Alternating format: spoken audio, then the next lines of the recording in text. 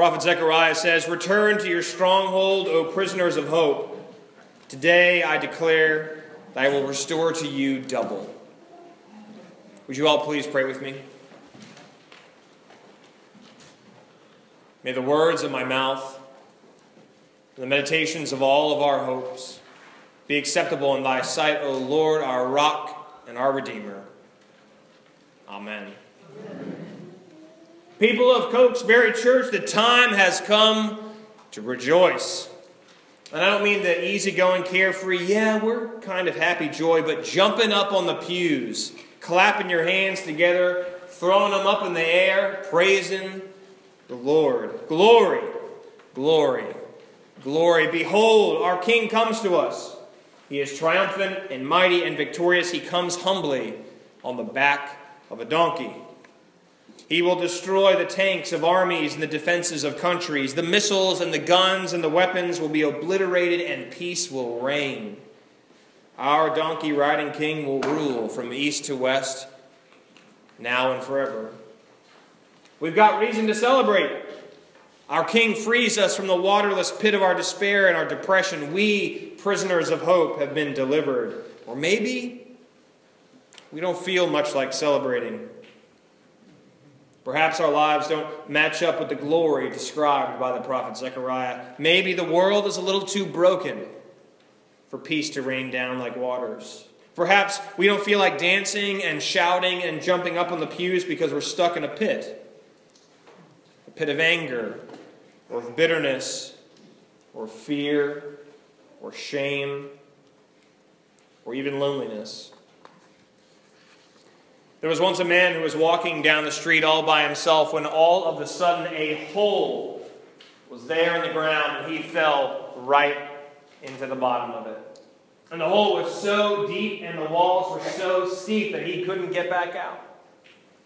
He tried clawing his way up, but nothing worked, so he just started screaming, "Somebody, help me! I'm stuck down here in a pit." And just then, a doctor walked up.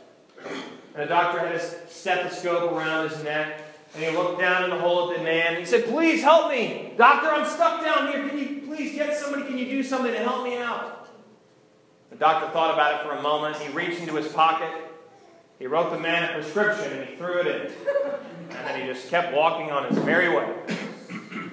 The man kept screaming, "Somebody, please help me out of this pit." And just then, a preacher walked up. He said, "Reverend, help me. I'm stuck down here in this pit. Please." The pastor thought about it for a moment. He put his hands together. He said a prayer for the young man, and he kept walking. Third was that sweet old lady who used to teach Sunday school every Sunday. You know the kind of lady I'm talking about. Small but mighty. And she came to the edge of the pit and she looked down. And then said, "Please help me. I've been stuck down here. The preacher ignored me. The doctor ignored me. Please help me out." And she said, "Son, don't you know that God helps those who help themselves?" And she kept on walking. Finally, a friend of the young man arrived at the edge of the pit. He said, "What are you doing down there?" He said, "Please help me. I've been stuck and everyone's ignored me. I need your help." And the young man jumped down into the hole with his friend. He said, "You idiot! Now we're both stuck down here."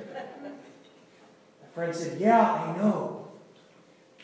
But I've been here before. And I know the way out. I've been down here before. And I know the way out."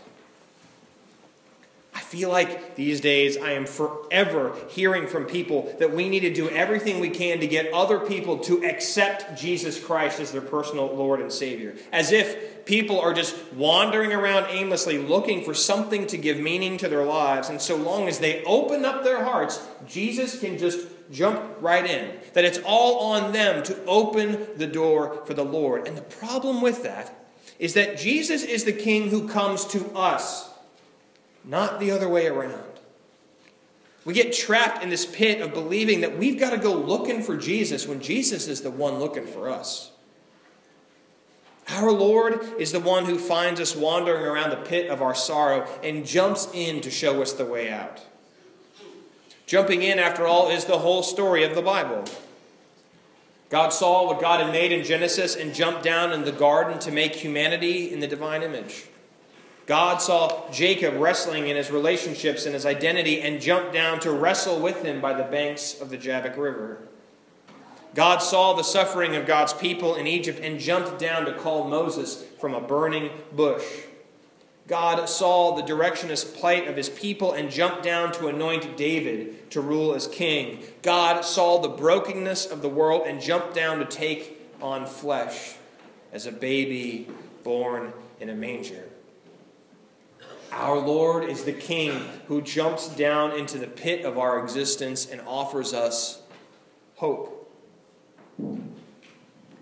I've only been here a very short while, 2 weeks, but I've already seen plenty of signs of hope in this church and in this community. Complete strangers in my neighborhood have introduced themselves simply because I'm a new face. Employees at particular businesses have gone above and beyond to be kind and welcoming, and a certain someone gave a bouquet of roses to my wife last week. Do you know what it does to a man when another man gives roses to his wife?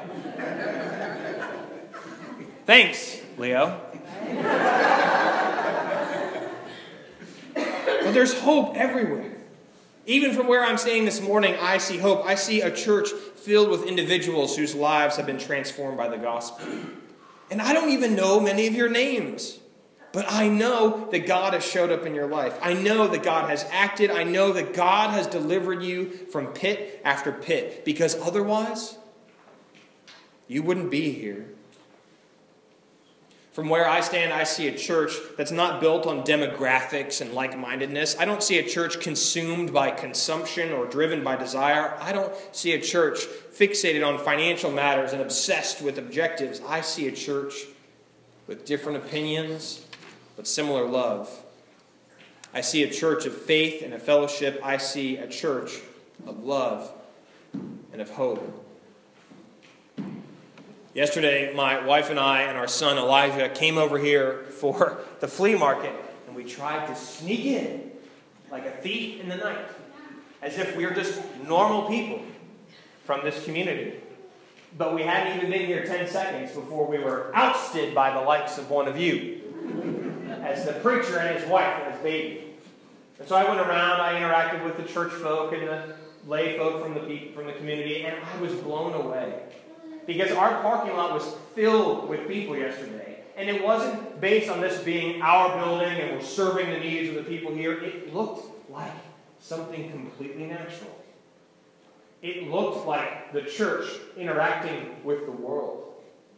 It looked like people were being the hands and the feet of Jesus right out there on the other side of those windows. I saw conversations erupting forth from complete strangers. I saw church folk in their day-glow fluorescent shirts interacting with people that they might not ever talk to.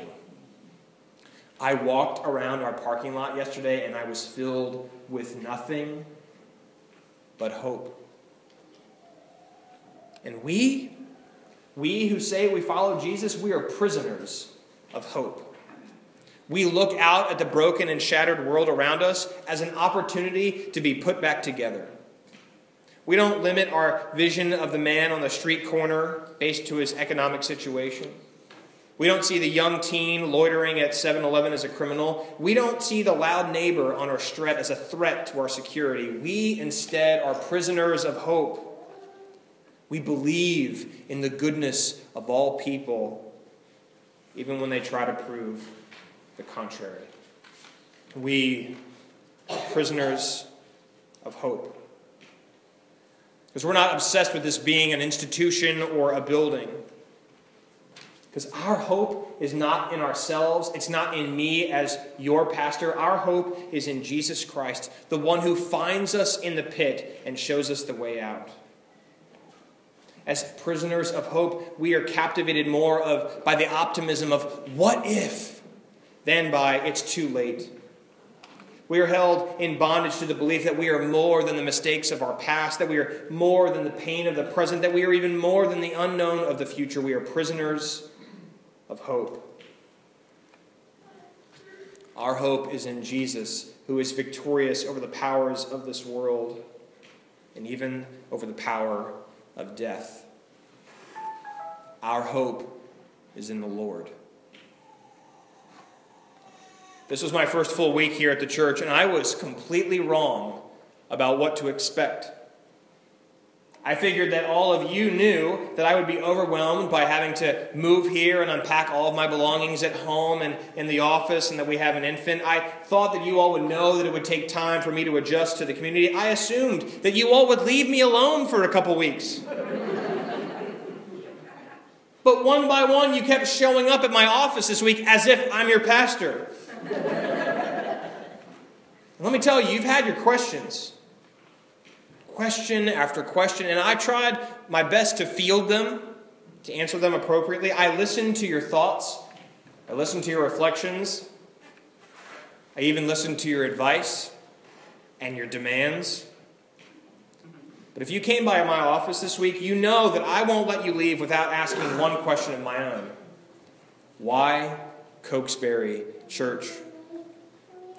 There is a plethora of churches here in the Woodbridge community, churches of all shapes and sizes and worship styles. So of all the churches in this place, why do you choose to worship at this place? Well, I've just been going here as long as I can remember. You know, the people are just so friendly. Somebody signed me up for the flea market, and I've been coming back ever since. I've enjoyed answer after answer because those answers have given me a slice of what this church is really like. But there is one person who came by this week who said something that has stuck with me ever since. I won't say who it was, but someone from this church came by this week. And I asked him or her why she or he comes to this church, and they thought about it for a moment before answering.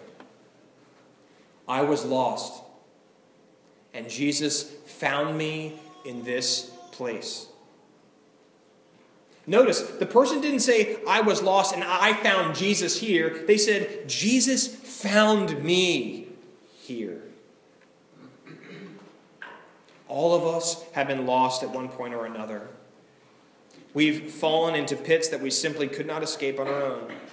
We've been burdened by financial fears or relationship woes or employment uncertainty. We've felt suffocated by limited direction or unending loneliness or deep despair. We've been bullied or belittled or berated, but Jesus found us and guided us out.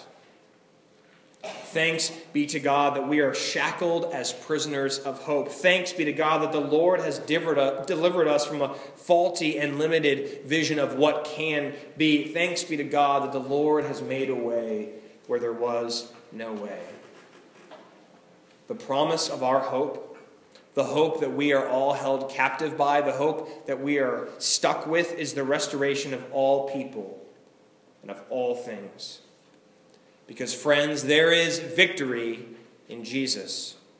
Victory over powers and principalities that are bent on holding us down. Victory over the steep walls that feel inescapable. Even victory over death. I don't know what most of you are going through right now. I don't know what's keeping you awake at night or what's driving you crazy whenever you turn on the television. I don't know what causes your fist to clench up in anger. I don't know what you're afraid of, what you're missing, or what you need. I don't even know where you've been, where you are, or where you're going. But I know that Jesus will never leave us abandoned. I know that Jesus jumps down into the miry bog of our lives and he says, I've been here before, and I know the way out. I offer this to you in the name of the Father, the Son, and the Holy Spirit, one God, now and forever. Amen.